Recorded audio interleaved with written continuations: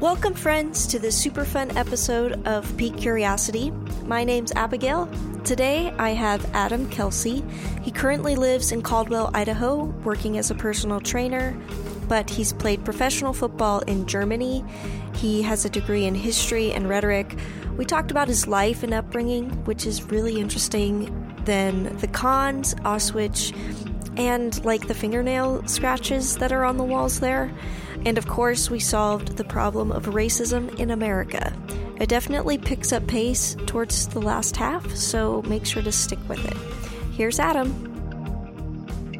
So I feel like we should set the stage a little bit. How tall are you? I'm 6 foot.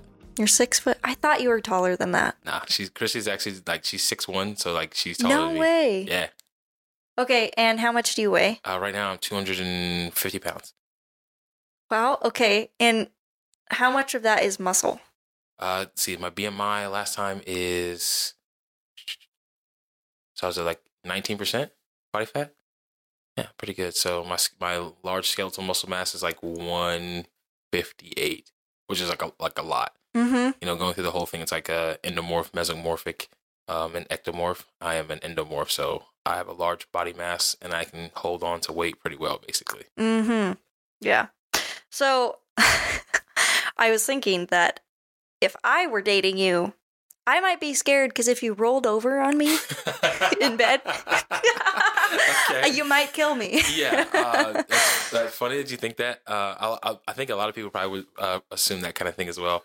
Honestly, I'm a back sleeper, so most people find it really comfortable. Well, Chrissy for sure, she finds it really comfortable just to lay on my chest. I can't tell you within us watching a movie that she just passes out. Yeah. She's just I got a comfortable spot. She's like, you're like a permanent heater.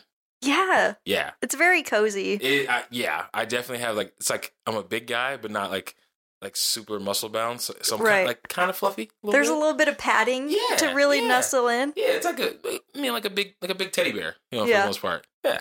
Yeah. So what are some things that you think people should know going forward to get the most out of the conversation? Some fun facts, some... I am pretty much, at this point right now, I'm a world traveler. I've been all over the place. Been to 9 different countries, lived in 15 different states.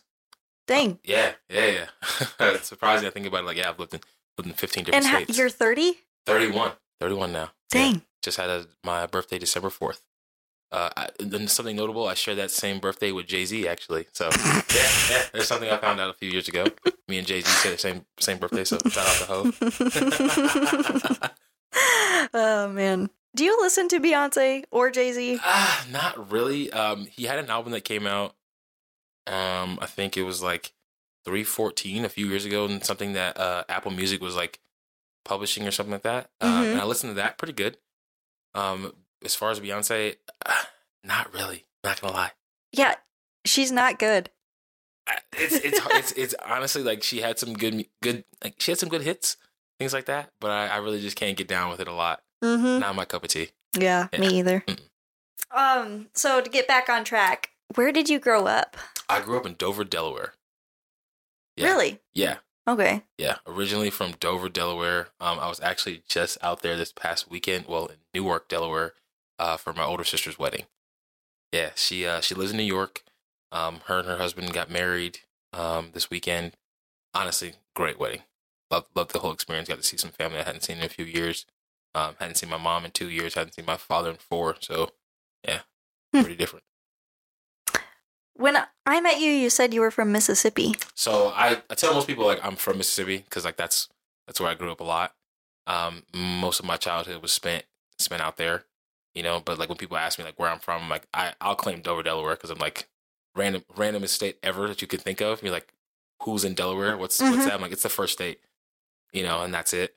But most of my adolescent years, the stuff that I can remember for sure is Mississippi.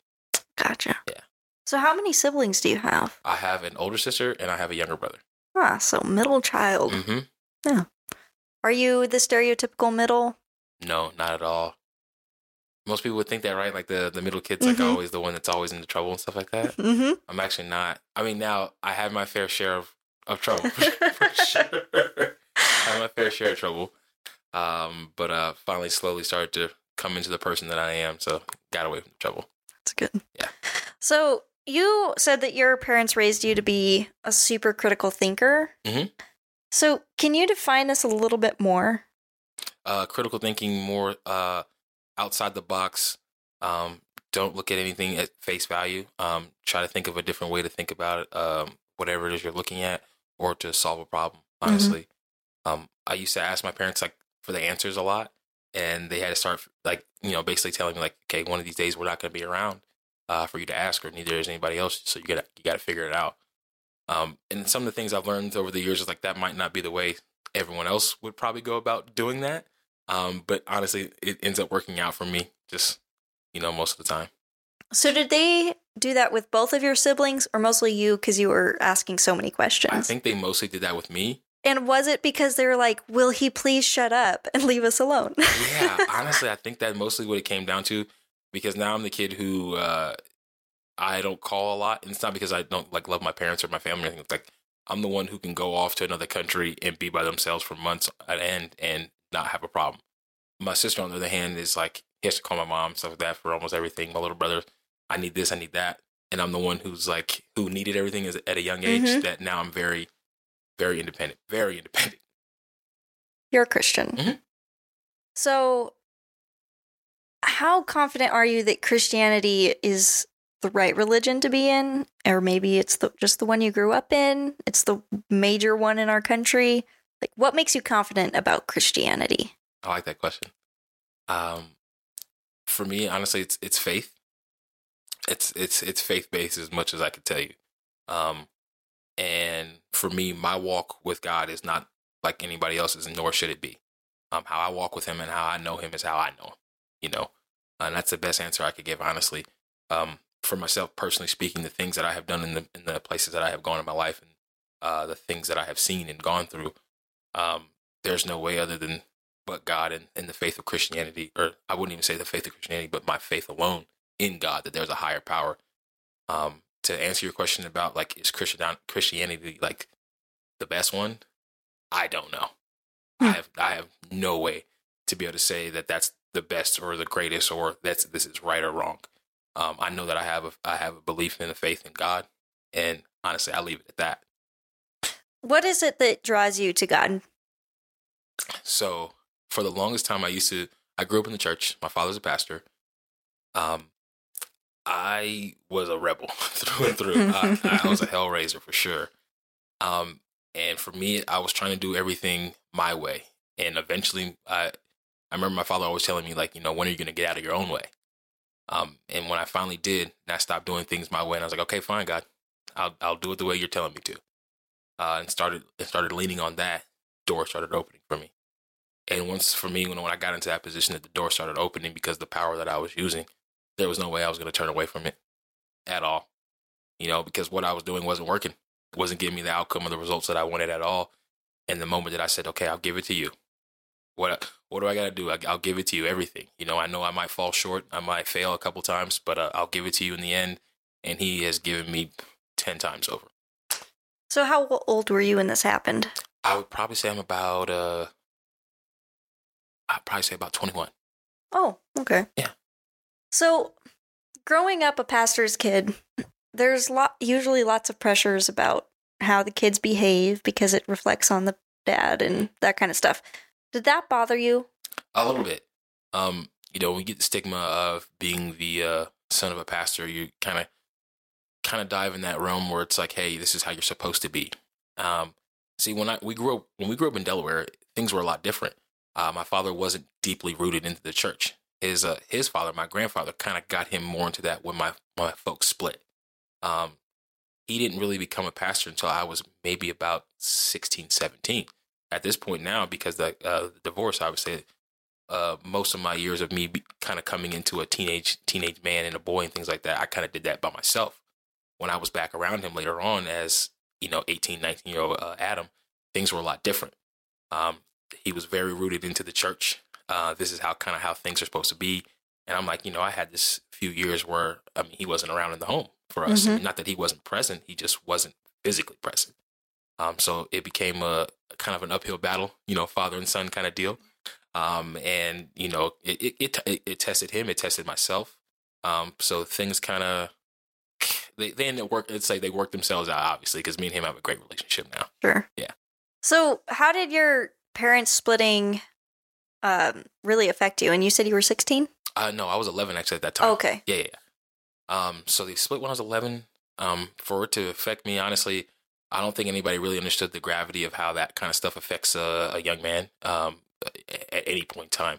And for me, as just a young African American man, young guy myself at that time, like, oh, man, needed a father in the home. And I was honestly having a discussion with somebody else about that this morning, talking to one of my friends who's a single mom.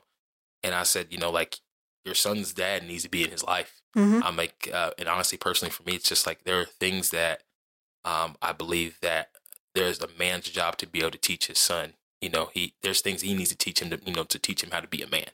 It's not to say that I don't think women don't do a great job of, being single moms. Yeah. But there's certain things that when it comes to a father to a son, like he has to be able to teach his son. Yeah, like what? Honestly, it came to me about the little things that I learned about how to treat women and stuff like that. That stuff came off of movies. Which is not a good place to learn. No, it's not. Honestly, it really isn't. A lot of the stuff came from movies. Now, I watched the romantic comedies and stuff like that. Not to say that the level of men that I was watching in these movies were bad. But, when you watch them later on now as an adult, you're like, oh, man, that's probably not the best way to go about that. Little things like, walking a woman down the street and you're going to be on the outside, where the cars are, and she's on the inside. I learned that in the movie. I didn't pick that up from my dad. Now maybe did I see that as a kid? I can't remember, but I know I saw that kind of things in movies, opening the doors for women and things like that. I mean, you grew up in the church, so yes, ma'am, yes, sir, those kind of things like manners. But that was normal stuff.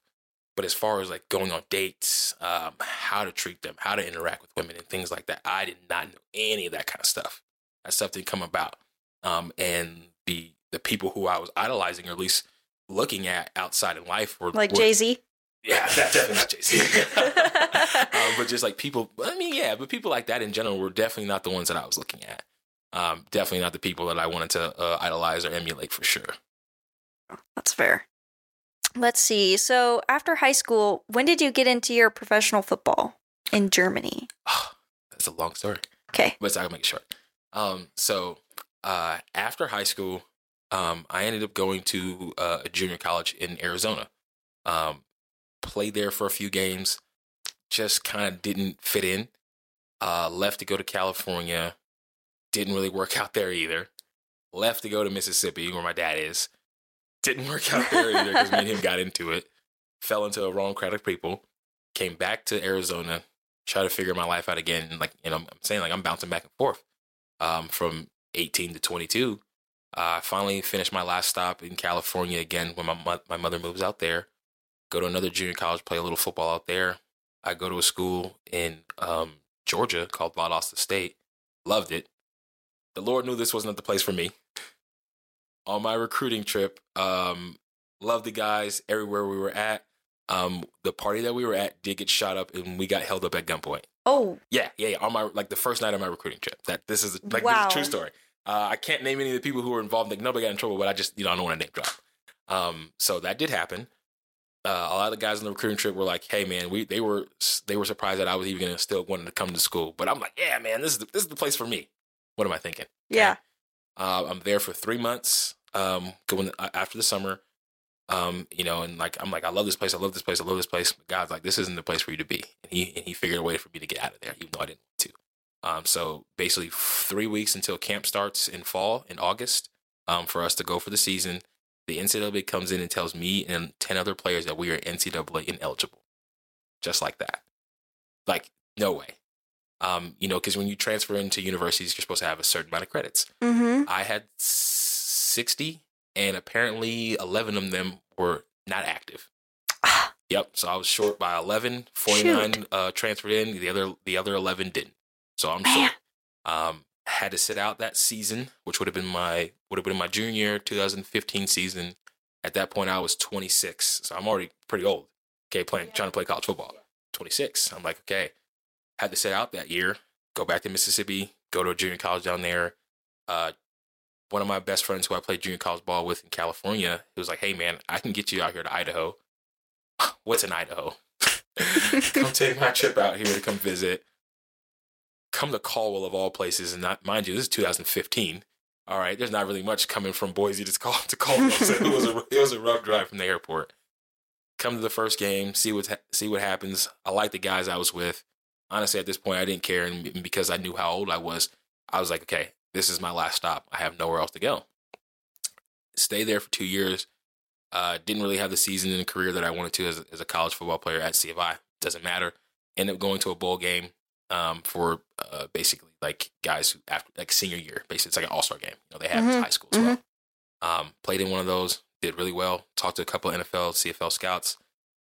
We tried to figure out me going out to Canada. Couldn't do that because I was getting ready for graduation, and all the places they want you to come try out at are in Florida, Georgia, all these other places that are far away from Idaho, obviously. Yeah. So couldn't do that. Sat out the year.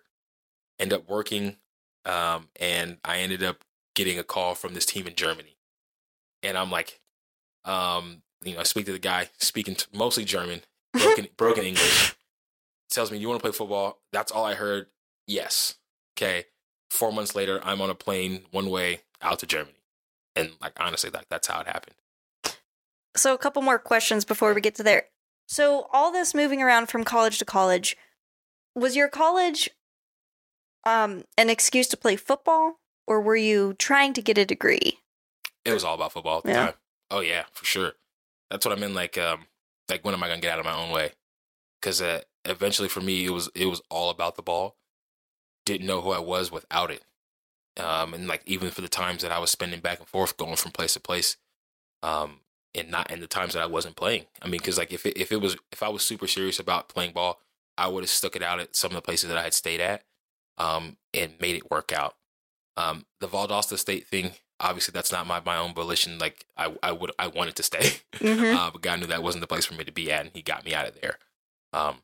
But when it came down to going to C of I mean, I had nowhere else to go. Period. So I had to stay, and it wasn't the best experience, but I stuck it out, and I didn't quit, even though those are the normal things that I used to do as a younger guy. I would quit on things, but it was definitely about the ball. It wasn't anything about the degree at all. I knew that for sure.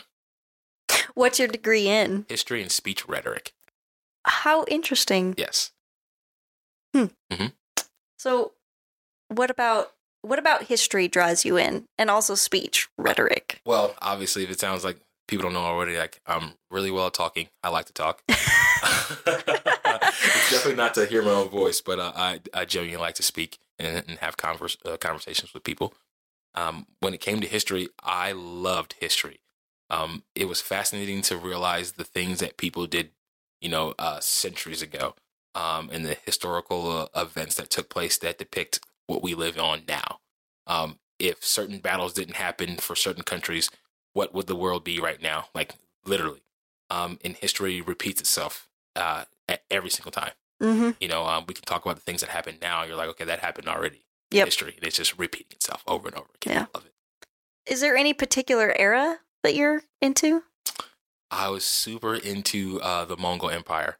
Yeah. Genghis Khan, Kublai Khan, his descendants. A lot of people are descendants of like Genghis a third Khan. Of the word. Yes, third of the world. Yeah. It's crazy that people don't realize that.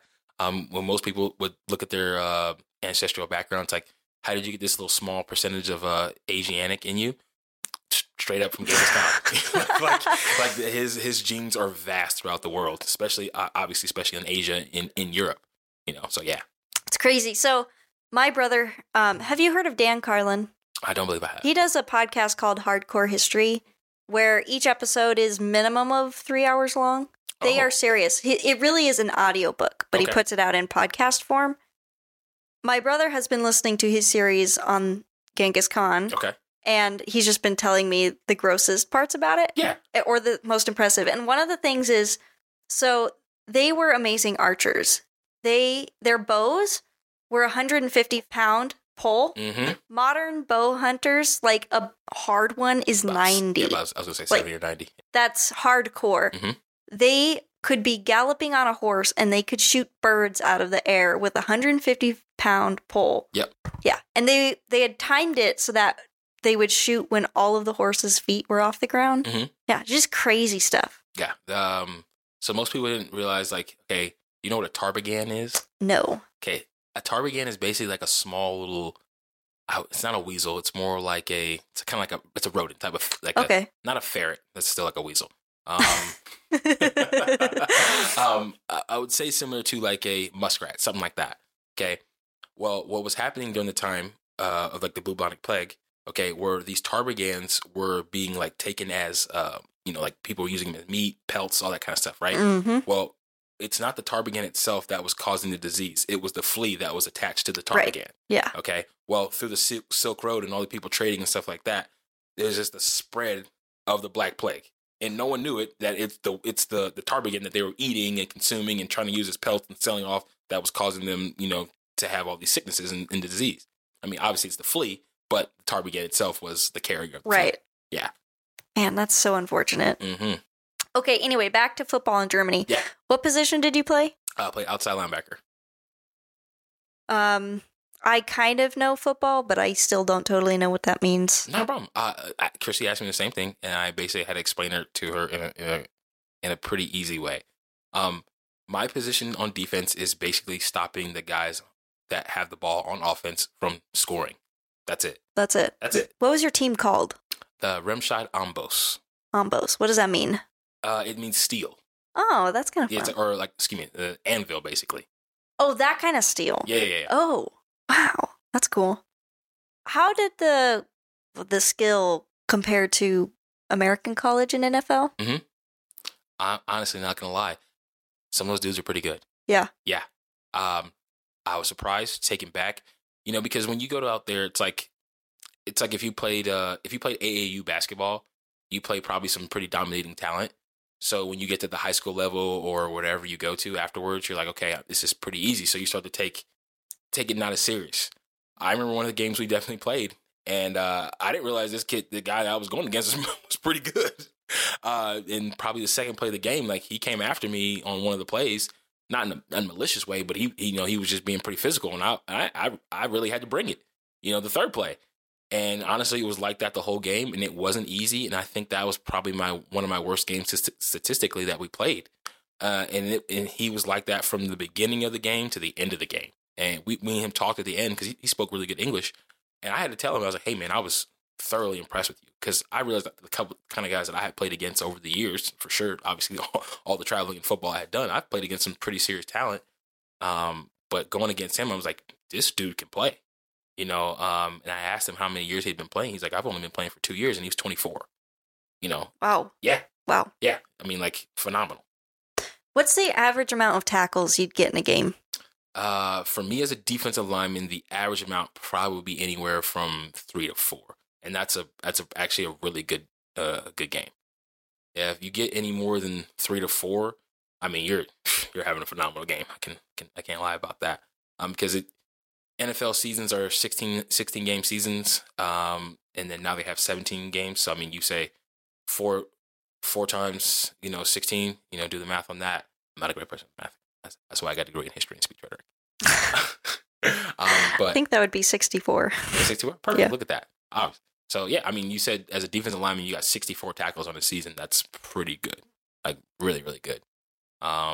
What I did when I was in Germany is I finished with 60 tackles in 12 games and 5.5 sacks. Honestly, when it comes to playing defensive line, sacks are better. How do you have a half a sack? Half a sack is when I tackle with, if you and Jordan were both trying to tackle me, you both got there, so you split the sack. I understand. So that's why they put that little 0.5. Gotcha. Mm-hmm. So what's the locker room atmosphere of this team? The team in Germany, those dudes like to drink. The Germans like to drink in general. One of the games afterwards, we hadn't even taken our pads off, and those dudes were already smoking cigarettes and drinking beer. Like, wow. Yeah. I mean, for them, it's as the American, I got paid to go out there, obviously, but for them, it's fun. It's just to hang out and enjoy the guys and stuff like that. So it's more fun for them. And I totally understand. And obviously, as the levels go up to how you play, more people take it more serious. Because some of those guys are trying to make it to the NFL, things like that, or make it to Canada, depending on the level of talent. But the team was fun. I enjoyed them. I still speak to a lot of those guys even now. They'll call me from time to time, and we'll just FaceTime and chat and whatnot and just catch up. So they're always like, "Hey, I want to come out to visit. When are you coming back to Germany?" I'm like, "Man, I don't know." So, how much of German did you have to learn to make the team work? A little bit. So ein bisschen means a little bit. Oh, okay. Ein bisschen. And just like play football related words, do you have to learn normal speaking words? So when it came to football, everybody spoke English. Really? Everybody. When it came out to the field, everybody spoke English. The coaches, the players, the referees, everybody.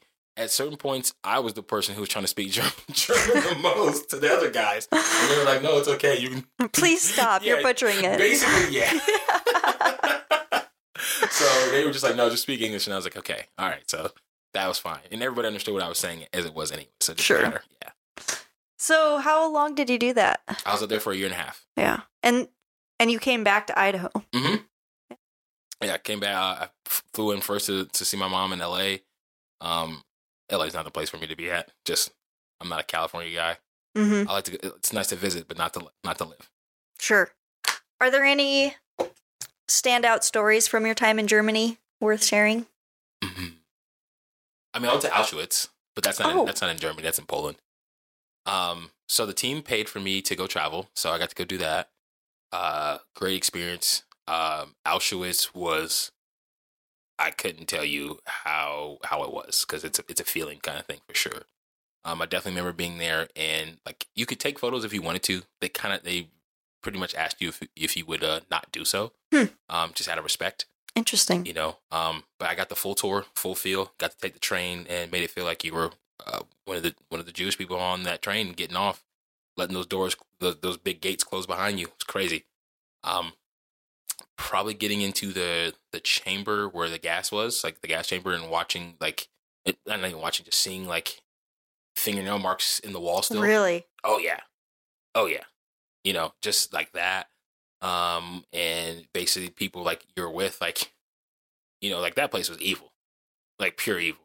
Like you could feel it, and other people could feel it as well. Like we're talking about a presence that's like fully known. That's so interesting. So I wonder if you took somebody who had never heard of what had happened there and dropped them in, if they would get that vibe. That's a good question, because even still to this day, we're talking about 2021, that there's still people saying that the Holocaust never happened. Sure. Yeah. So throughout the nation, there are like small little golden bricks throughout everywhere, north, south, east, and west. Okay? In Germany. Yeah. Okay, and they commemorate the names of the people who used to live in those buildings where those bricks are. Because obviously during the war, a lot of people who were Jewish, they got their businesses, their homes, whatever it may be, taken away from them by the Nazi regime. And basically the government of Germany later on after the war, to reconcile everything, they basically started putting bricks around and to commemorate and to be able to have some memory of the people who used to live there. It's pretty fascinating, actually. But as a whole, it is actually illegal in the nation to say that the Holocaust didn't happen. Like in their country, there's no way, if you were to deny that, like it's not illegal in the sense that something would happen to you like court, but like people would frown upon that highly. Yeah. If you were to say that didn't happen. Is there still lots of shame? Yes.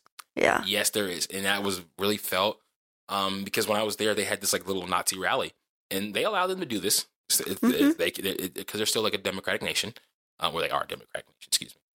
And they allow them to be able to have a little march and things like that. But that's fine. But the police come out to be able to, stop protesters against them. So there's people who come out in the street and throw eggs and cabbage and stuff like that at these guys, still, rocking the Nazi flag, because like they're like, you're scum of the earth. Like they look super down on them, like really bad. Yeah. I've been told by a couple of guys, like their grandfathers when they got home, stuff like that, burn their uniforms. Like, I don't want any part of that. For the people who felt that way about that, stayed in the country. For the people who felt shame because they knew they did things wrong, they moved out of the country. I wonder when it will go away. Like you don't want to forget but I still feel bad if you hear someone's German. Like, you don't want to be like, ooh, are you a Nazi? Like, when can you just let Germans be human again? I mean, well, I guess that would be the thing, right? Unfortunately, because it's only been 1941, right? Yeah. So we're talking 60 years. That's some people's lifetime. Yeah. For me, that's 31 years, 30 years ago for me at this point, you know? So it's not that long away. Yeah. You know, and to say to let go of it, it's hard because, like, obviously, yeah, you hear someone, oh, you're German. And the first thing you go to is Nazis. Yep. Like, and that sucks because, like, that wasn't us as Americans or anything like that. Like, that was you as a German nation. Like, your people did that. Unfortunately, that's the stigma that you guys have to live with for a little bit. And it's kind of hard. I can't fathom that, you know, that must be tough because you're like, oh, I'm from Germany. Oh, is anybody in your family a Nazi? Because it's like, maybe. Yeah, there's a really good chance. There's a good chance. Like, I mean, like, and his percentages are pretty high. So, yeah, I mean, to say when it will go away or if it does, it's tough. It's tough. Yeah. Is it worth going? Yes. Yes, it is. Hands down. The trip itself was incredible. Just taking the train up there to go to Poland and whatnot to just, you know, go see the part of that country. It was really cool. And we went in the summertime, so it was even better. But I could not take anything away from that other than, like, how incredible it was to be there. What is it that is exciting? I feel like if I went, I would be tied between. I get very excited to be in historically significant places, Yeah. but it's so inappropriate to be excited about being in a place like that. Yeah. The historian in me was fascinated. Yeah. Okay. Because this is a place that I wanted to go to and wanted to travel. And being able to be out there to do that. Like, I remember talking to my coaching staff. I'm like, hey, when we get a chance to, you know, have a break or whenever we're off of football for a little bit, I want to go to Auschwitz. Like, they're like, I want to go to Poland. And they're like, really? Like, figure you want to go anywhere else, like London or something like for a vacation, anything else? I'm like, I want to go to Auschwitz. I want to go see some history. And I toured a lot of museums that they had around there in Germany. So, you know, when it came to going to Poland, I mean, like, nothing I can say will describe the feeling that it felt to actually be in that place. You know, because it's one of those things, like, I could take a picture and, like, show you this is what it was. But for me to be able to share my story and tell somebody else that you need to go and feel it for yourself, that's the only thing I can do. Yeah. Yeah. So you're back in Idaho. Mm-hmm. So what brought you back here specifically? So I had an ex-girlfriend. Basically came back for her. I had no other plan for that. It was about her. Mm-hmm. So then what did you do for a job? When I came back, I was working for a trucking company. We delivered furniture, all that kind of stuff. Oh, okay. Yeah. Did you have to go through rebuilding an identity after football was over? Not necessarily. For me, what happened was my father had always instilled in me that, you know, you're a guy who's, you know, has the ability to be able to play football, but a football player does not define you. And it took me a while for that lesson in that, you know, that quote to be able to sink in. And when it finally did, when football was done, I could hang it up.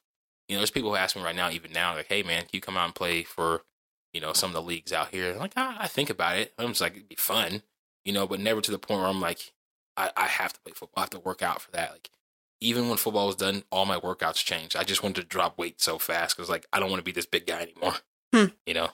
Wait, so you were bigger? Oh, I used to be like 300 pounds. Oh, dear. Oh, yeah, I was, so I showed Chrissy the photos, like, yeah, I was pretty ginormous. Like, yeah, I was like a guy who would have to, like, stand sideways when I walk through doors. It was that bad. Wow. Yeah. That sounds like it would be a lot of stress on the knees. A lot of stress on the knees, a lot of stress on the heart, lower back, always. When I finally started to drop the weight, like, I felt so much better. Yeah. Body felt better. Just, you know, everything, like, I mean, honestly, it got to the point where I was like, okay, this is how I want to start looking in clothes, you know? Like, I want to wear this kind of outfit, but I can't wear it because I'm so big. You know, like, this outfit doesn't look good on a guy who's 300 pounds. No, it doesn't, but it looks good on a guy who's 240 pounds. Right, Yeah. Yeah, and I assume that a lot of this was some fat covering up the muscle. Oh, no. Was it that muscly? Yeah. Maybe you should show me some pictures. Yeah. It was quite surprising because some people like didn't realize like I was as big as I was. Until you get around me and you're like, oh, okay, he's actually a pretty big guy. How long did you play? I was out there for a year and a half. Loved it. It was a great experience. I mean, like I said, like it's one of those things like I would never want to take it back because I enjoyed it so much, and for me, it was like, okay, I didn't get to make it to the NFL, didn't make it to CFL, but I got to make it to the heights that I got to achieve. Because for a lot of guys, it's like, hey, you don't make it after high school, to even go to college. For the guys who made it to college, okay, what's after that? A lot of guys don't have anything after that. Mm-hmm. For me to even go to Germany, like I'll take it. Yeah. Yeah. When I look at professional defensive, no, that's wrong. Offensive. The defensive line is generally a little bit thinner. Yes. When I look at the offensive line, I'm like, if I saw you at the store, I think I could tell that you were strong, but I mostly would think you were lazy and a couch potato. Yeah. Like, why are you called a professional athlete in that state? So it's crazy to think, right? Like, you're like, okay, so you would assume that a guy who's 300 pounds is lazy and out of shape and all that kind of stuff. But when you see that 300-pound guy move another 300-pound guy around and throw him like a rag doll, you can't really say that he's out of shape, because it's that gets tough.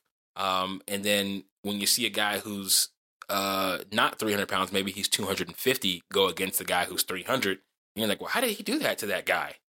And it's hard because like when it comes, football is one of those things like you could be really good as like your speed, your strength, and all that, but if you don't have any technique, I mean, obviously you could probably equate that to basketball as well. Like you're a really good defender, but you're terrible at shots. Oh my! Yeah. Okay, so that's a beast. Yeah, I'm probably about 305 at that point. Yeah. Wow. Dang. Well, I have been proven wrong. But now you do personal training, so that's pretty cool. Yeah, definitely. It's been a great gig. I was always into physical fitness, even when I was in high school, college. The strength and conditioning coaches that I was always around, I always wanted to pick their brains about how do I improve on a lift. When it came to the part after football was over, I was like, okay, well, I got to dial this in for myself, take all the combination of the knowledge that I've learned over the years and apply it to me. I had done all these football lifts and everything else like that. And I was like, okay, that was all about getting big. How do I transition from that to dropping weight? And I had I had no idea where to start. And then I just started reading books, picking up different literature, different material, talking to different people. I wasn't afraid to ask anybody any questions. Like, hey, I don't know this. Like, they're like, well, you played football. I don't know anything. Not when it comes to the physical element of like being a lifter. And then dieting and all that kind of stuff, talking to a nutritionist and whatnot. Like, okay, I'm like, all right, so where do I start? And people gave me information, and I was just like, okay, I just soaked it up. And then when I started putting it into be able to apply it to myself and transforming my body, I'm like, okay, I think I really like this. How do I turn this into a profession? And then it just slowly just took off from there. And then when I finally got my certification, I realized like, okay, now that you're fully certified, people want to work with you more. They wanted to work with me beforehand, just because off of how I look physically. Sure. But when I got that certification, it was like, hey, I really want to work with you now. Yeah. Yeah. Do you really like helping people? When it comes to personal training, I honestly do. I'm not gonna say I like helping people a lot, but when it comes to physical training, for sure. Yeah. Definitely for sure. What is it? Is it the seeing them get that first pull up or whatever, or is it seeing the slow body transformation that they're looking for? So it's always different. For me, I love the enthusiasm that I can bring to somebody else to give them the confidence that they can come and do this on their own.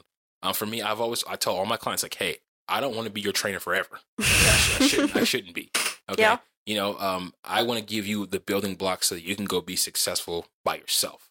So you eventually don't have to need me anymore. Like, let me give you as much of my knowledge that I can give, especially correctly, so that way in however long it takes a year to 6 months to a year, and you're like, hey, I think I've got enough repertoire that I can go do this by myself. Perfect. That's what I want. I don't want you to be, I don't want to be your trainer for 10 years. Right. If I'm your trainer for 10 years, we're friends. Okay. Yeah. Yeah. At that point. How many clients do you have right now? I have 18 right now. Is that a full-time job? Almost. So I basically still work the front desk at the gym that I work at in Eagle. It's called Eagle Fitness. My owner, Brandy, she's basically helped me out since I've been working there for her almost 2 years now. And I started at the front desk. Just wanted to get my foot in the door, running a gym, operating, and having to go about that process. And basically, she has honestly just helped me slowly but surely get into training. She's brought me clients, helped me to get more clients, given me advertising, been a great mentor and just a great teacher. I'm good at the training part, but the aspect of actually running and operating a gym and the business side of things is something that I did not have. So I had to get into that, be able to work with somebody who would be able to help me out. And she does, she helps me look over her books. So when I want to run my own gym, I know how to do all those kind of things, take payroll, all the inventory, all that kind of stuff.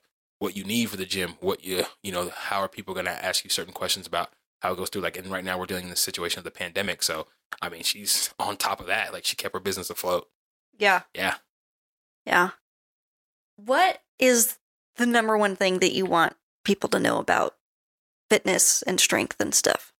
I would tell most people that if you look at somebody else and you're desiring to have the same thing that they have, stop doing that. Okay. Go and be the best self that you can be. Honestly, don't look at somebody else and say that you wish that you could have their body type, because you have your body type. And I think the misconception is that someone looks at another person's physique, especially in the social media aspect. You see somebody else and you're like, okay, I want to have that guy's six pack. I want to have that girl's legs, whatever it may be. And you don't know that person's body type. You don't know the work that person put in. You don't know if that person's taking any substances, anything. You don't know any of that kind of stuff. Mm-hmm. You don't know if it's surgically enhanced, whatever. Or just Photoshopped. Whatever filters. It came me. And that's a lot, right? Yeah. So you're over here looking at an expectation for somebody else, and you're like, okay, I want what they have. Okay. And the other part about that is, if you want what they have, are you willing to put the work in for it? Mm-hmm. And that's the toughest part. It takes some work. What's the ratio of gym work to food eating or / not eating work? 20% is definitely in the gym, and 80% is the food. That's insane. So over the past year, last March at the beginning of the pandemic, I was like, something's got to change. I'd gained 15 pounds since I'd gotten married. Okay. Which I was really light when I got married, partly because I was scared out of my mind, so I'd quit eating for a while. Yeah. Stress getting your dress? I got you. Yeah. So, last year I was like, this isn't a thing anymore.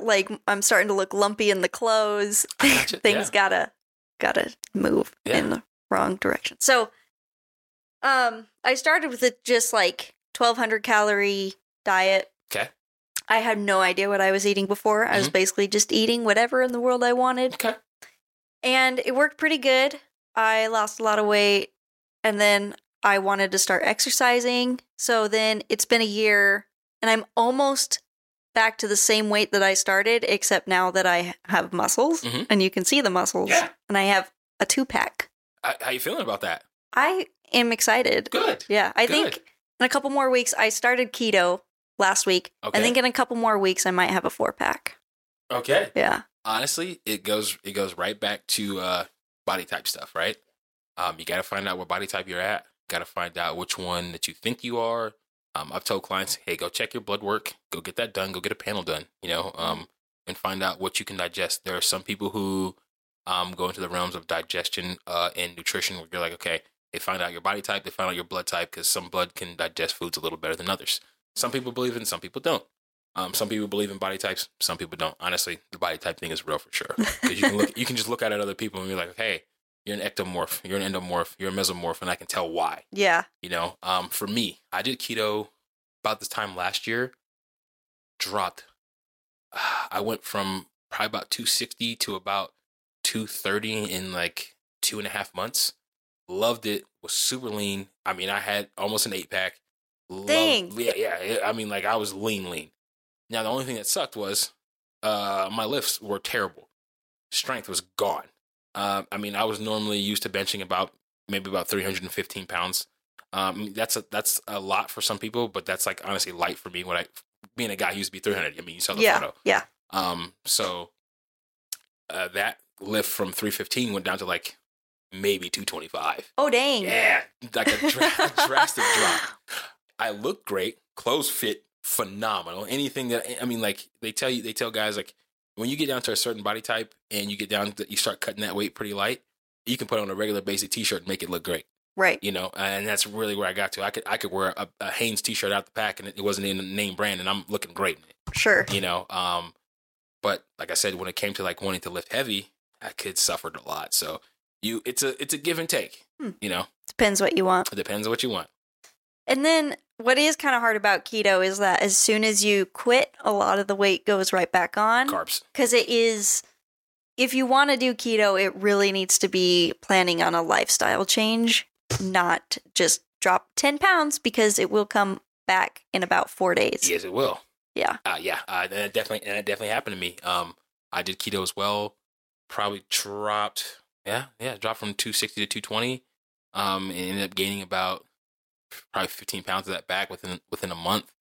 Not in a horrible way, but just like my body was like, okay, since you're not on ketosis anymore, and we're like not eating all this fat, so all these carbs that you've been neglecting, I'll take those. Mm-hmm. And as an endomorph, my body was like, thanks, no thanks. And it basically just sat it on me. Yeah. You know, so then I had to go back through my process of changing my lifting and my eating to going back to a little bit more of a heavy cardio base, which I can't stand. Cardio. Do you count your macros or calories, or do you just eat? It depends on sometimes.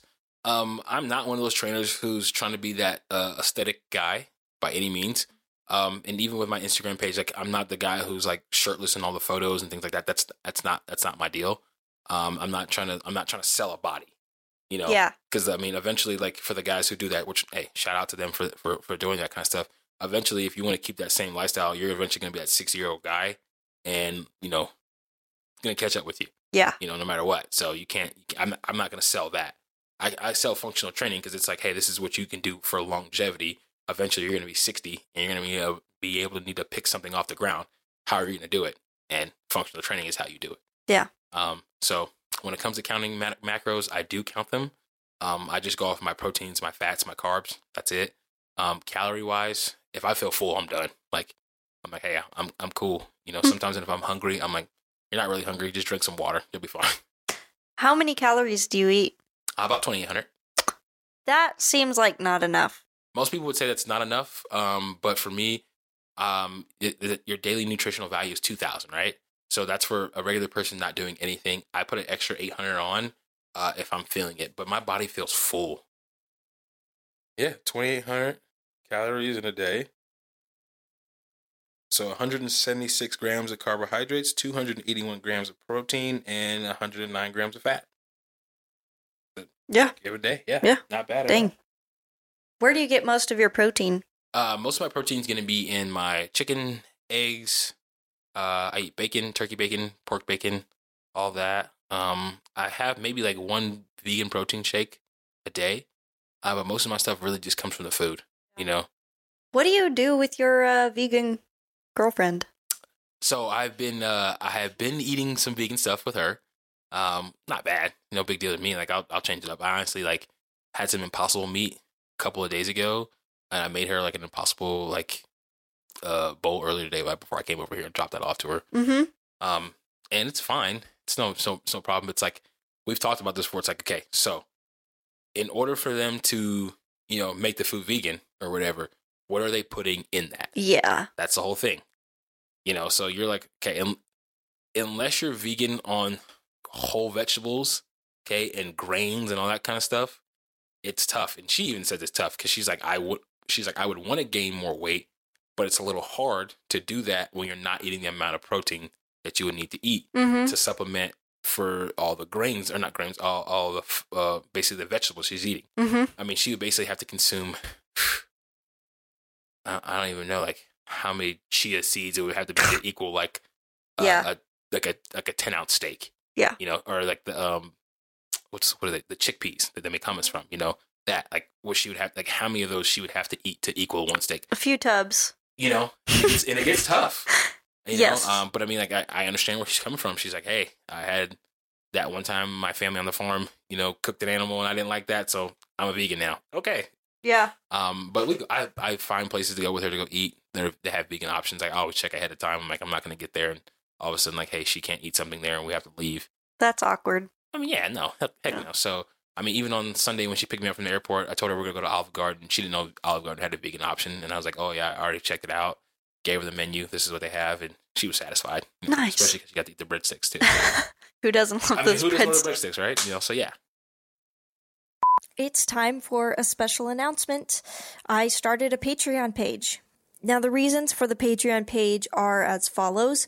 One, with the shifting sands of the internet algorithms, it will ensure that you will continue to get episodes whether or not Spotify or Apple continues to host the podcast. Number two, I approach podcasting, both those that I make and those I listen to, for learning, not for entertainment. Any entertainment value is just a bonus. Number three, as my husband and I transition into living on just one income, for me to continue this podcast, it will need to break even. If half of you gave $1, I wouldn't even have to worry about it anymore. The last and most important reason I wanted to use Patreon rather than ads is twofold. One, for example, how inappropriate would it be for me to have the episode I did with my sister Katie, as she's talking about miscarriages and PTSD, to break in with an ad that goes something like, and now, here are some $350 sheets that will make you sleep so good you'll feel like a god. I mean, come on. Second, with where my podcast is right now, I can't get sponsors from companies that are even worth advertising for. Here, let me just read you a couple examples of what's available. There's a Dungeons and Dragons podcast, towels, baby monitors, $400 comforters. It would be a waste of everybody's time. Lastly, am I the only one that's so tired of seeing and hearing ads everywhere? Your life is good. You have what you need. Even without this podcast, your life is great.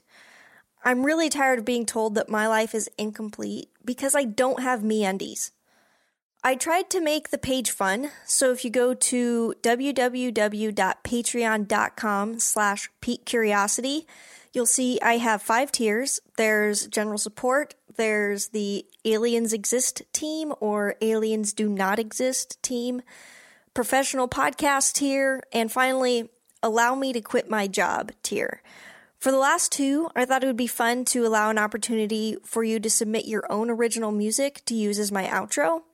I don't have a ton of ideas for how to give extra perks to my patrons, but I'm open to suggestions. So here it is again. It's patreon.com/PeteCuriosity. That's PeaKCuriosity. And of course, the link will be in the show notes. Anyway, let's get back to the show. What would be an episode of this podcast if we didn't get into the big issues? Mm-hmm. So, I want you to step into the position of speaking for all Black people that exist.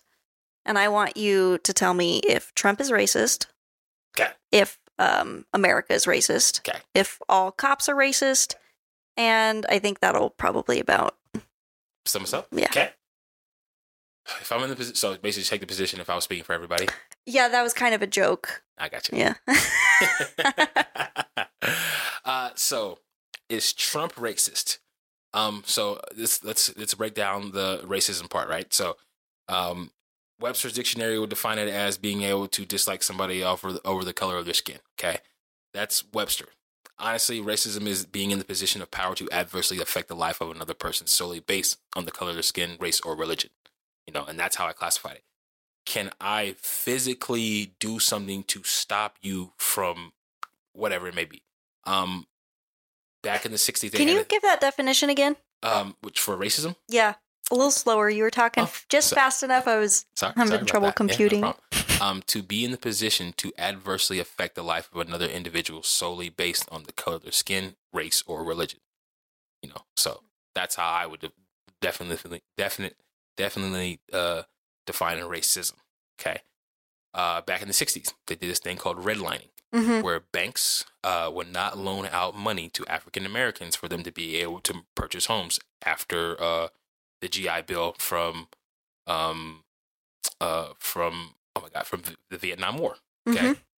But so what would happen was other families, white families were coming in and stuff like that. They also did that in after World War II as well. Okay. And so white families would get these loans and things like that. And the banks were loaning it out to them, but they weren't loaning it out to the African Americans. That would be considered racism, because I am in a position to be able to adversely affect the life of your well-being. Because as we know now, generational wealth, people who have bought homes in the 50s and 60s have, acquired equity and now given that money and stuff like that in the homes over to their kids and grandkids and stuff like that. And it transfers to somebody else for them to be able to have something, to have some wealth. A lot of African American families and minority families didn't really get to afford that luxury due to certain things, obviously the racism part. So, back to the racism about Donald Trump. Do I think he's racist? No. Do I think he's prejudiced? Yes. Are everybody prejudiced? Yes. Prejudice is to prejudge somebody before you know them. That's all it is. It's a prejudgment. I can prejudge you just about on anything. Doesn't matter what it is. Obviously, as you see my hair right now, I have the little braids. If I had my hair out, where it's kind of like long, depending on who I am and where I'm at with somebody because of my size, somebody could judge me, and that would be prejudice. Okay, to prejudge. And everybody has that. We prejudge on everything. You go to somebody's barbecue, you're like, oh, Kathy's cooking the beans. I'm not eating those. So that's kind of how it goes. For him being a racist, he was the president of the United States, and he was in a position of power to adversely affect the lives of minorities. Did he do so? Not necessarily. Some people could say that because of obviously the camps that they have for the Hispanics and stuff like that are happening right now, obviously. So you depending on who you're talking to, you could make that argument. So my understanding of the definition of racist would just be like, I see you walking down the street and I think, probably a drug dealer. Like thinking really negative things based on just physical appearance. But that could be for anything, but that would be generally how I would define it. Like, definitely the prejudice part. Yeah. But basing it on skin color or race. Yeah, well, but it goes back to prejudice because you prejudge. You saw something and assumed something. So that would be to prejudge. Racism is, how I tell most people, it's like, so prejudice would be the speech or the thought process. Okay. Racism would be the action of what you put forth through your thought process. Okay. Yeah. Does that make more sense? That makes more sense. Okay. So, there's lots of talk of racism being more in the realm of oppressor and oppressed, and how if there is a racial group that is in positions of power more often than not, and the other race is not in power more often than not, that it would be only the people in power could ever be the racist ones. So yes. Yeah. That's tough. Okay, so during the Civil War, right? Actually no, I won't even say that. Lyndon Baines Johnson once said, I hope I can remember this quote. Okay. He basically stated that, he said, poor white men would not realize us taking money out their pockets. Okay. He's like, because we're going to paint the picture that they're better than the wealthiest black man. Okay. Okay. Okay. Hang on. Let me just get the quote. Okay. And I'd rather have it actually correct. Are we supposed to be fans of LBJ? I am not. No one's supposed to be a fan of LBJ. Yeah. He says, if you convince the lowest white man he's better than the best colored man, he won't notice you picking money from his pocket, and he'll give you everything. Okay. Yeah. Interesting. And I mean, so I bring that up because what has happened, especially here in America, is so there was a thing that Charles Barkley talked about a couple of nights ago. It was on ESPN or TNT. Okay, and Charles Barkley said this perfectly. Politicians have basically run everybody amok, and we have divided ourselves with this whole Democrat-Republican thing. Okay, yes, Democrats have done certain things, Republicans have done certain things, but it's all about these people who are upper echelon. Okay, none of us will ever make the amount of money that these politicians will ever make. Okay, these senators, any of them. Okay, but we all vote for them. We all do all this stuff to say this and this and this and this for them to help us out. Okay, but all they're doing is lining their pockets. They don't care about any of us. Okay, they all sit up in the Senate and House of Representatives arguing back and forth about us getting $1,400. Meanwhile, most of these people are making about $500,000 tax free, and they have special interests aligned with what they do. Okay? Yeah. And Charles Barkley said this perfect, and he was basically stating that all the people who are politicians have divided all of us. So I hate you because you're not a Republican, and I hate you because you are a Republican and you're not a Democrat. Okay. And obviously with the Lyndon Baines Johnson quote that I brought up was a lot of the poor white guys, especially, are very Republican, super Republican, pro-Republican, all that kind of stuff. But at the same time, like, can you name one of the Republicans who's actually done anything for you? For me personally, I mean, just in general, for the aspect of, has that person actually helped you out in your finances? Have they, not even on a personal level, has any of the bills or laws that they've passed actually done anything to, impact you, like in a positive way? I mean, and the reason why I bring it up, because at the end of the day, you never felt the effects of anything, really. No, I mean, the biggest thing is with Trump's tax plan, I think because of our income bracket and no kids, I think we had to pay more. Mm-hmm. So that really sucked. Right. So if we talk about things, right, I just saw an article a couple of days ago that Nike made $4.1 billion and hasn't paid any taxes on it. Mm-hmm. Amazon does a very similar game. Okay, right. So a special interest line, they all got helped out by Donald Trump. Okay. Do you work for Amazon? No. Do I work for Nike? No. No, but I got... I know somebody who does. I know a couple people do it too, right?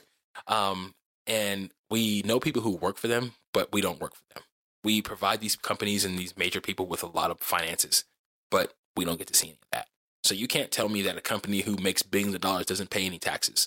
But me and you, as this small 99, or not the small 90%, but the 99%, pay taxes. Yeah, I pay 20%. Okay? And you're telling me that a company who makes billions of dollars doesn't pay anything? What do you do with that money? Yeah. I don't know. I don't know, man. I mean, that gets onto this conspiracy theory stuff, but we won't get there for that. So the next question was what? Is Idaho racist? That's tough because we're a red state. I mean, so the thing about the red states is like that's following in line with the Republicans. So I would say that Idaho is not inherently racist. I believe what happened after World War II was guys who came back from the South came up here to come hang out with their Idahoan buddies, and they brought their culture and all that kind of stuff up here. Because, okay, let's be honest, in 1775, hold on now, Civil War, 75, I believe. 1865 would have been Civil War. Civil War. I'm thinking the Revolution. Jesus, appreciate that. I'm off by a whole century. I'm the history major. Terrible. So 1865, right? Yeah. So we have the Civil War. The Idaho wasn't even a state at the time, right? So when I see people out here flying the Confederate flag, you're like, how? How did you? You have no bearing in this. Did you come from the South? When I've asked these people, I'm like, oh, so do you have anybody who lives in the deep South? Nope, none. So what ties does Idaho have to the Confederacy? You're a northern state at the most part.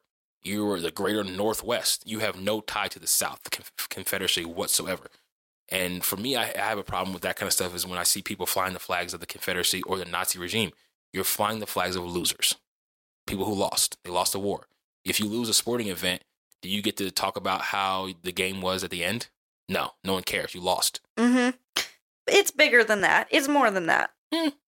It's, we don't want to fly the flags of the Nazis because of them hating everyone who isn't white and blonde hair, blue eyes. Very much so. That's why we don't fly the flags, not because they lost the war. I mean, so in Vietnam, there is no like American flags flown in Vietnam because America lost that war. Mm-hmm. I don't think I'm following what you're saying. Oh, sorry. So in the nation of Vietnam, right? Well, I see what you're saying there, but I think I'm missing your bigger point. Well, it's like, okay, so when I think of people like expressing themselves with the flag and trying to say that it's about the flag and also, I'm just talking about the Confederate flag and the Nazi flag. Okay? I'm not going to speak about the American flag. When I think about those two entities, okay, when it comes to the Nazi regime, especially for people to fly that flag here in the United States, you're basically allowing the same thing that we fought against to be allowed to be flown here on our soil. You literally fought a war against that oppression and that tyranny, and you would allow it to be brought into the country and fly that openly. I do have a problem with that. Because basically the men and women, or the men who fought in that war, you're going to say that their fight was for nothing because we're going to allow it in our country to have people fly it around like it's okay. I don't think that's cool. I don't think that should be acceptable. When it comes to the Confederacy flag, for me as an African American, we go back to that. The Confederacy was about keeping the slaves, like hands down. If someone wants to tell me it's about states' rights and all that, it's about states' rights to be able to keep slaves. Period. Okay, that's your state's right. Yeah, it was about your state right to be able to keep your slaves. Okay, period. And when you go through the history of the Civil War, that's ultimately what it was all about. Period. Yeah. So when I see that, like for me as an African American, when I see someone trying to tell me that their Confederate flag is about the states' rights and all this kind of stuff, and I'm like, okay, you're from Idaho and you didn't grow up in the South, and you don't have any family member that are from the deep South or any part of the South, and you want to have that, and you want to tell me it's about states' rights, okay? And you're looking at me as a black man, you're basically telling me that it was all about you wanting to keep me in slavery. Yeah. Yeah. Because obviously I see people with their flags on their back of their pickups around here all the time in this town. Sure. We're talking about pay it. There might be one in my neighborhood. I don't know. I'm sure. But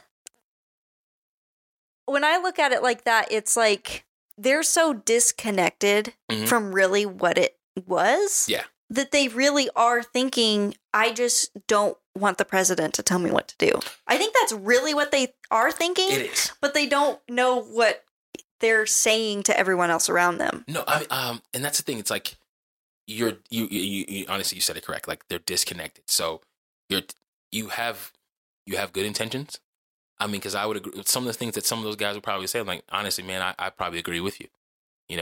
And some other people probably think the same way. Yeah. But it has become a negative connotation about it that when I, as an African American or somebody else looks at that who's not thinking the same thing, I mean, my first thought is, you might be a little racist, a little bit. Yeah. Just a little bit. But obviously, like when you talk to a person, it's my feelings are this and my perception of that is this. Okay. Well, that's about talking to the individual on an individual level. So it gets a little different because can you have that conversation with that person in the first place to be able to ask them those things? So are cops all racist? No. Here's my thing. We need cops. Okay. We need them. Who is going to go out here and go police anybody? It's a tough job. Okay. I feel like they're underpaid just like teachers. If you want somebody to do a better job, maybe pay them a little bit better. just food for thought. When it comes down to policing, okay, some people don't understand policing, okay. Police used to be constables, right? They were guys who walked around the town with a club, billy club, and they basically kind of rounded up the drunks. That's what their main job was. Policing didn't really come into effect until after 1965 when they allowed the slaves free. After 1967, when the last slave ship, when the last colony in basically Texas, in Galveston, they let their slaves go on Juneteenth. That's on 1967? Yeah, they celebrate Juneteenth. So even though in 65, when you're thinking 1865. I think you said 19. You said 19 this time. Sorry. So then I got really confused. Okay, I was like, I thought. I'm sorry. What? So we're saying 18. We're saying 18. I'm sorry. Okay. I'm saying 1865. Yeah. Okay. Juneteenth. Got Juneteenth. it. Yes, that's why I said Juneteenth. Okay. So 1865 to 1867. There's a town in Galveston, Texas, right? That they had to bring a Navy ship in to come tell them people like, hey, you know, they've been free for 2 years. And those people in Texas didn't really care. You know, if no one showed up, those people would have been still, basically. So when I look at things like that, right? So you're telling me that we have all this moving stuff around, okay? And for me, as one of the African Americans going through the rest of the stuff of this history part, when we get to that Juneteenth part and everything, it's tough because the slaves were supposed to be free, okay? And so when we get back to looking at the flag and stuff like that, right, and how people can fly that, it's really hard for me because I feel like with cops, when they're going through everything that's going on with the new flag, right, and you're asking if they're like racist or not, I don't believe that they are inherently racist. Policing really kind of happened after the slaves were free, and it was about getting them basically put back on the plantation. So it's like they're called slave catchers. They were slave catchers, and the vagrancy laws came into effect. Okay, so now you're a slave who doesn't have a home. You don't have a job.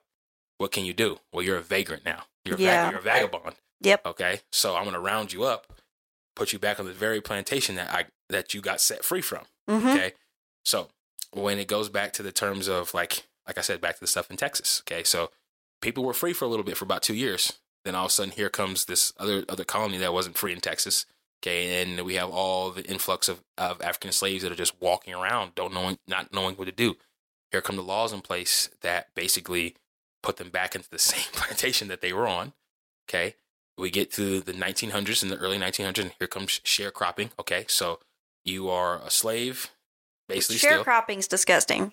I have family who were sharecroppers. I am sorry that happened. Yeah, that stuff definitely happened. So, when I look at the policing, okay, it all falls in line together with everything, all of it. It all I talk about things being deeply rooted. It is deeply rooted, and it's hard to have someone have people break away from things that you're deeply rooted in. You know, there's things that even for you, like, I'm sticking to that because that's how I feel about it. You know, yeah, honestly, all of us are like that. Okay, when it comes to talking to people about stuff that you're deeply rooted into because it's into the culture, it's hard because you talk about, I have a guy who says, you know, my grandfather was a cop. Okay, well, when was he a cop? He was a cop in the 50s. Ugh. Yeah. What kind of cop was he? Okay, you know, what kind of cop was he? Yeah. You got to ask those kind of questions. And how I look at this stuff, it's not that I believe that all cops are racist because obviously people are like, well, this black cop can't be racist. What happens is that black cop is with a white officer and he has to honor the badge. You know, so he might be in an inner city. Okay. And this is just hypothetical scenarios we're talking about, but stuff happens. Okay. You know, black cop is patrolling in Los Angeles, Compton, California. Okay. He's with a white officer. And, you know, they stop the young black man, you know, and basically like the black cop kind of has to show the white cop that, you know, I'm with you.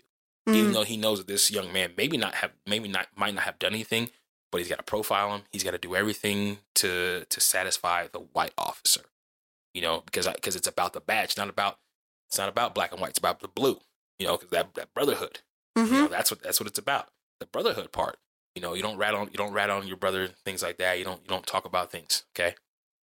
So this black cop is now in a position where he now has to basically show out in front of his superior to make him seem like everything's fine, that I can handle what I'm doing. You know, and now you're building bad cops. Okay. This is interesting.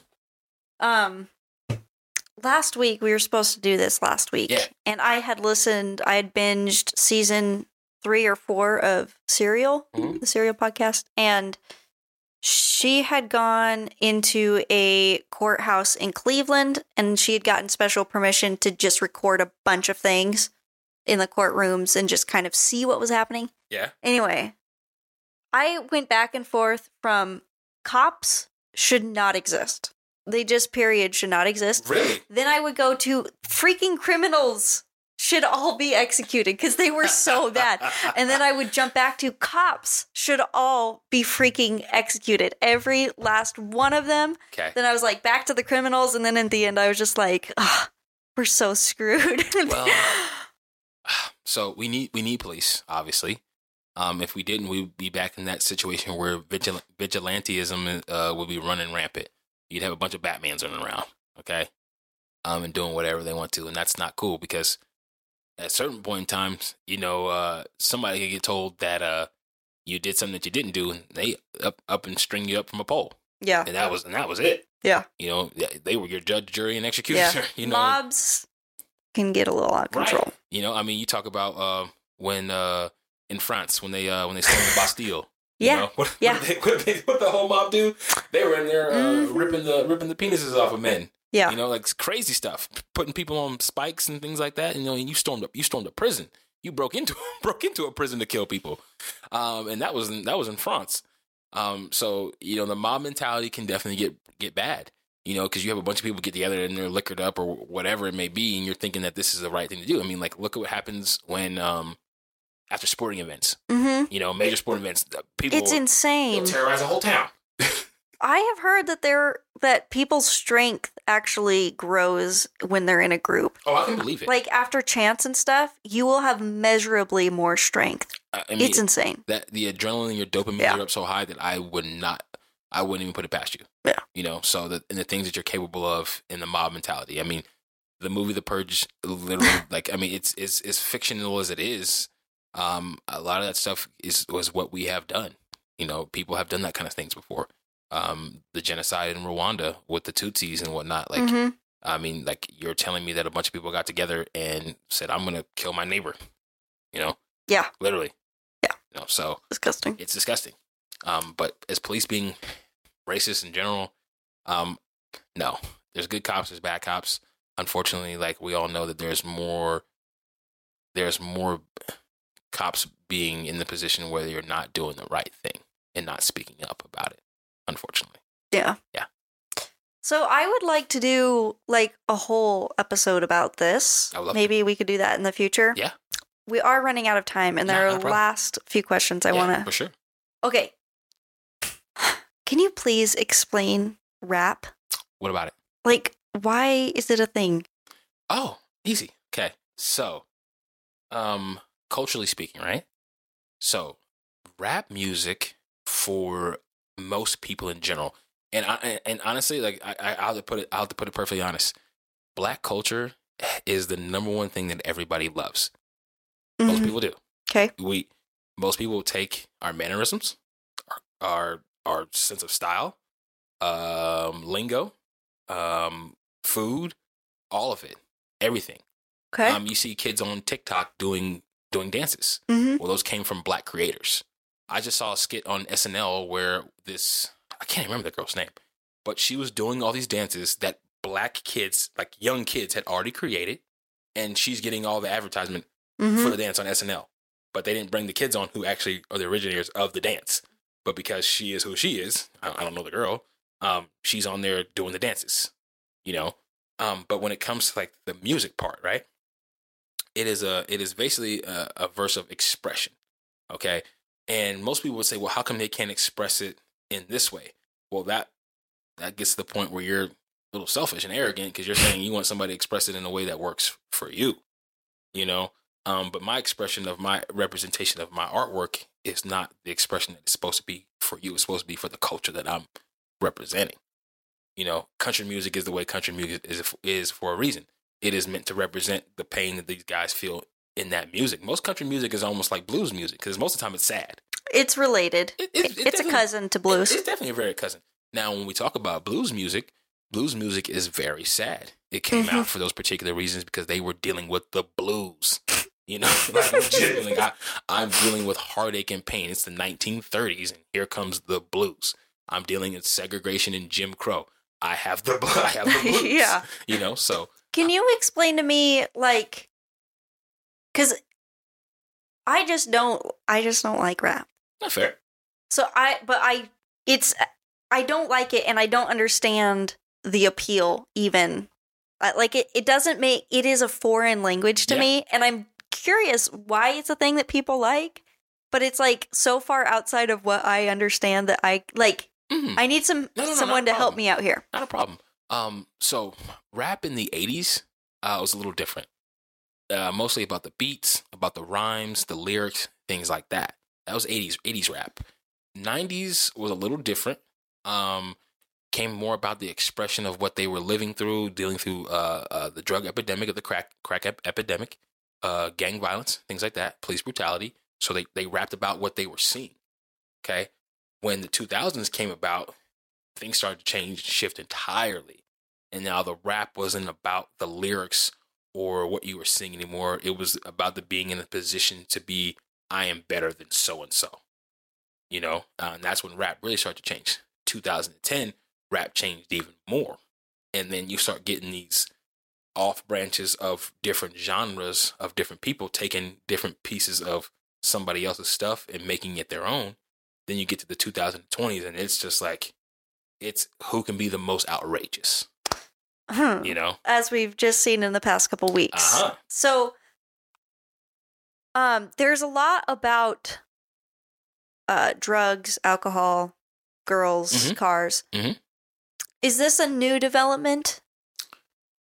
No, it's never been a new development with rap or anything in general. I mean, like, so in general terms of just of men, okay? We go off of things about what do women want, you know, or we believe what the things that we think that women want, okay? All right. So you go for the clothes. You think that if you have nice clothes that this is going to help you get a better mate. If I drive a nicer car, if I have the jewelry, all that kind of stuff. I mean, and it goes back to your vibe attracts your tribe, you know? Okay. So it's like fishing. If I put certain bait out there, I'll get a certain kind of fish. You know what I mean? If you bait yourself the right way, you'll get a certain type of fish. You know? And that's ultimately what it is. But it's now where it is, like I said, it's about who has the flashiest show, who is the most sought after, who can be the most viral, who can be the most can I say jackass? Sorry. Yeah. Okay. Who can be the biggest jackass, basically? You know, that kind of deal. And that's what it is now. So it's not even about the music anymore. It's about the show. Who can be the biggest showman? You know, because a lot of those rappers now, I've heard things where it's like, that's not even who that guy is. He just happened to fall into certain. So like, I don't know if you heard about this guy named Tekashi 6ix9ine. He's a guy who's a rapper out of New York. And basically with him, he was in a position where he fell into the wrong crowd of people. Some gang members or whatever got him linked up with some other people and basically used him to climb to the charts in the rap world. He eventually turned state's evidence on them because they were getting to the position where like some stuff was getting pretty bad. And he basically turned tail on them and he snitched a lot of it, and got a plea deal and he's out now. But as well, he's also quote unquote unknown, and I don't want to say this on the podcast, but basically he was known as a guy who was into pedophilia. You know, he liked younger girls, and they basically let that kind of go to the wayside for him to be able to turn state's evidence on the group. So, his raps, he's this guy who has colorful hair. His lyrics are very subpar, very subpar. But it's about the show. So most people don't go watch his or listen to his music. It's about seeing somebody who they believe is this weirdo, but they like to watch the weirdo. Okay, that's interesting. What is with? Do you know the origin of why rap like has this specific delivery of not necessarily notes? I mean, kind of notes. It's kind of going up and down, but it's very spoken a lot of the time, and at such a rapid pace. Do you know why this delivery is a thing? Honestly, I don't. But I would go to say it's like it is. Think of Shakespearean poetry. For a while out there, Marcuse or Romeo and Juliet, that kind of thing with Shakespeare and his sonnets. All they did was take the same sonnet and just put the lyrics a little faster.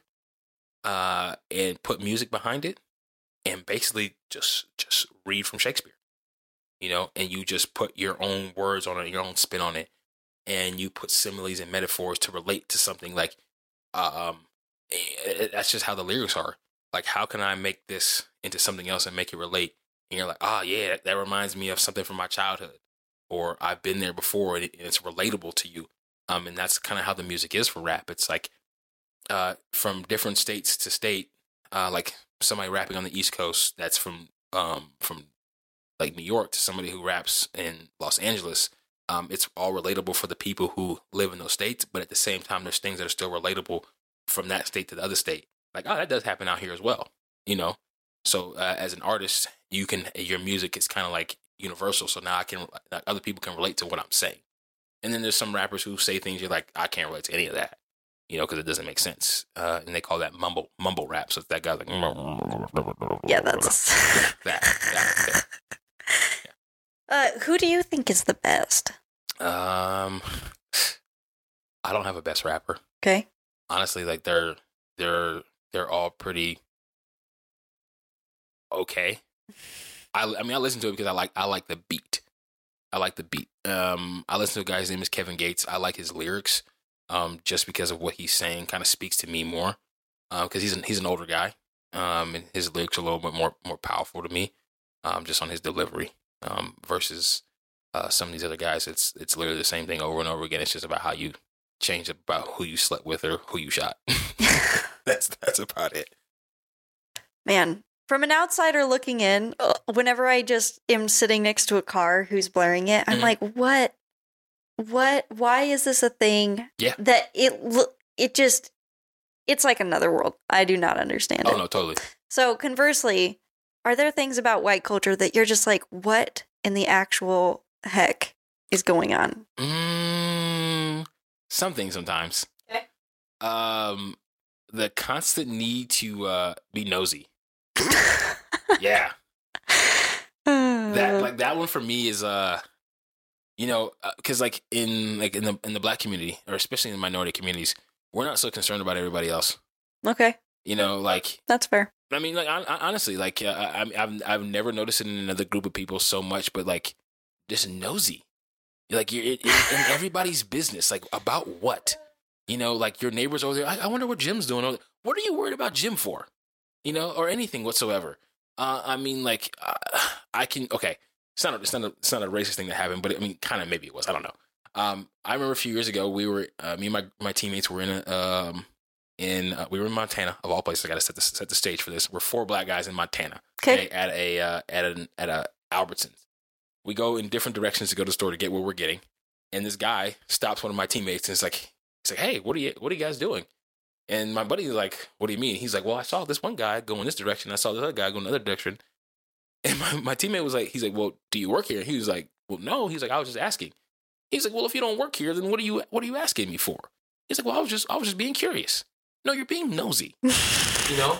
And for whatever apparent reason, you're being nosy, even though you're leaving the store, you're wondering what somebody else is doing for whatever purpose. You know? I feel attacked. Sorry. Has that happened to you before? No, I'm just apparently very nosy. Are you really nosy? Well, I think I'm curious, but maybe I'm just nosy. Okay. The thing that's so funny. The thing about being curious is to be inquisitive, and that's not a problem whatsoever.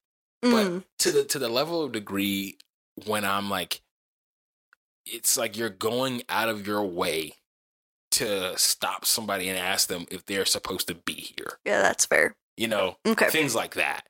Or if you're driving and you're like, "Oh, that looks quite suspicious." How does it look suspicious? What about it? What about it is suspicious? Because you not knowing me, driving up to me, asking me what I'm doing here, poses a bunch of different questions for me. Because I'm like, well, first of all, 1, do you live here? 2, who are you? 3, what is it your business? You know, because at the end, and that gets to the point where it's like, wherever I am as a person, you believe that my person is your person. You know, like you believe whatever I am doing has somehow affected you in some way, even though I'm walking into the store and you're walking out and your transaction has concluded, but yet you feel the need to wonder what I'm doing. Yeah. Why? Yeah, that's super weird. That's kind of weird, right? I'm with you on that one. You know, and things like that happen to people. And it's like, I've seen, you see the videos of how that altercation started, but it literally is an altercation that started from someone being too damn nosy. Like mind your mind your own business sometimes, and you would have been just fine, but you just had to say something. I mean, okay, I was in the airport going to my sister's wedding. I'm face full of McMuffin. Okay, early in the morning for breakfast. I have my mask off, and this lady walks past me. She said, "You should put your mask on." I turned to her while I'm eating my McMuffin, like face full, and her husband just yells out, and he's like, "Sarah, just leave it alone." Yeah. And I'm thinking to myself, like, I didn't even get a response out, but I'm like, ma'am, I'm in the middle of eating my food. How was I going to put my mask on? Yeah. And first and foremost, you're so concerned about me with the mask on that you felt the need to want to say something. You don't know who I am. I don't know who you are. You don't know what kind of person I am. And not to say that I would attack or anything like that. I mean, we're in a public place, but regardless, yeah, for even if it was just an altercation of a situation of us yelling at one another, you felt the need that you needed to say something to me. And the thing with people like that who do that kind of stuff is you don't know how someone's going to react. So you got yourself, what's the, okay, I'll literally bring a quote from the Bible for this. Perfect. Oh. As one who would seize a dog by the ears is one who meddles in affairs not of their own. Yeah, fair enough. Yep. Enough said. Uh-huh. What are you doing over there? Yeah. Yeah, so that's about it, honestly. It's fair. Yeah. That's a fair critique. Well, I'll move to my last rapid fire questions. Cool. Do you like The Office or Parks and Rec? I like The Office. Okay. Creed is my favorite person. He's hands down my favorite person. He's so funny. It's my favorite one when it's the Halloween special. And he's covered in blood? He's covered in blood. And everyone else is in crazy costumes, and it just goes to his talking head, and he goes, "I totally forgot it was Halloween." Right. And you're like, so you don't know why he has that blood on him. Right. Right. And they don't ever tell you. No, for the longest, I always wanted to believe that he was a strangler. Yeah, that's a theory, but the other theory is that it's Toby. I heard that as well. Someone was talking about that because he's so quiet and he's so close to the case. And I'm like, yeah, I feel like that's something that a serial killer would do. Yeah, he was so obsessed with the case and how they didn't have the right guy. It's totally Toby. It's Toby. It sounds like Toby. Yeah. Do you think that Genesis 1 through 11 is history or legend? Ooh. As the Christian in me, my faith would tell me that is history. History. As the scholar in me and historian, I would say that it's legend. I definitely have to play devil's advocate on that part. Yeah. Just because the depictions of what they talk about, it gets the biggest question of all is, okay, so Adam and Eve are here. How does everybody else get here? And if you were to go through it as understanding, well, most of us are cousins at that point, is how you would have to understand it. But the Christian in me would say, okay, well, it happened the way that God intended it. And it's a tough question sometimes. Do you think that there are aliens? Yeah. I can believe that. But see, here's the thing: it's like, so some people are like, oh, if aliens are here, why aren't they coming to this? Like, well, if you have advanced technology, you can easily sit out from your spaceship and realize that these people are on this planet fighting with each other. Right. Why would you want to come down here and even think about trying to talk to us? It's like, man, you can't even talk to your neighbor without yelling at that person. Why would I want to come down here and talk to you? I'm an extraterrestrial. Yeah. You know what I mean? I have a cure for all the things that are happening on this planet, but I don't want to give it to you because you might kill me. Yeah, that's fair. So yeah. Who or what inspires you to be your best self? Ooh. I think it's my future self. Oh, okay. I'm constantly wanting to, not constantly wanting to get to the next person, but like constantly wanting to evolve and change. I look forward to that process. Do you have a particular goal in mind? No, it's about me. I guess I would say I have one. When I go, my biggest thing. You ever watch the movie Coco? Okay, so Coco was about this kid, whose grandmother died, and he's looking for the family, and like it's like, I think he's looking for him in like in the afterlife, basically. Like he gets sent to the afterlife as a kid, and he's looking for his grandfather and stuff like that, so his grandmother can see him. Basically, in the Hispanic culture, it's like you stay alive through the people who talk about you. Okay, and for me, I want to be able to go through my life when I'm done, and the people who speak well about me is the leaving something with them. So when I'm done, my legacy still lives on, even if I don't have children or anything like that. But the stories that people talk about me, I want, a good name is something better than anything else. Yeah. So I guess that would be one of my goals. Yeah. I like it. Thank you. So that wraps it up. Would you like to give your Instagram or anything? You don't have to. Yeah. You can find me at AlphaFit007 on Instagram. Other than that, I'm pretty much there. If you go to my Instagram page, or you can check out my YouTube channel at FatBoyFit007. I love James Bond, so I'll put 007 in there somehow. You can find me on YouTube as well. Fun. Yeah. Okay. Heck yeah. Thanks for coming. Thanks for having me.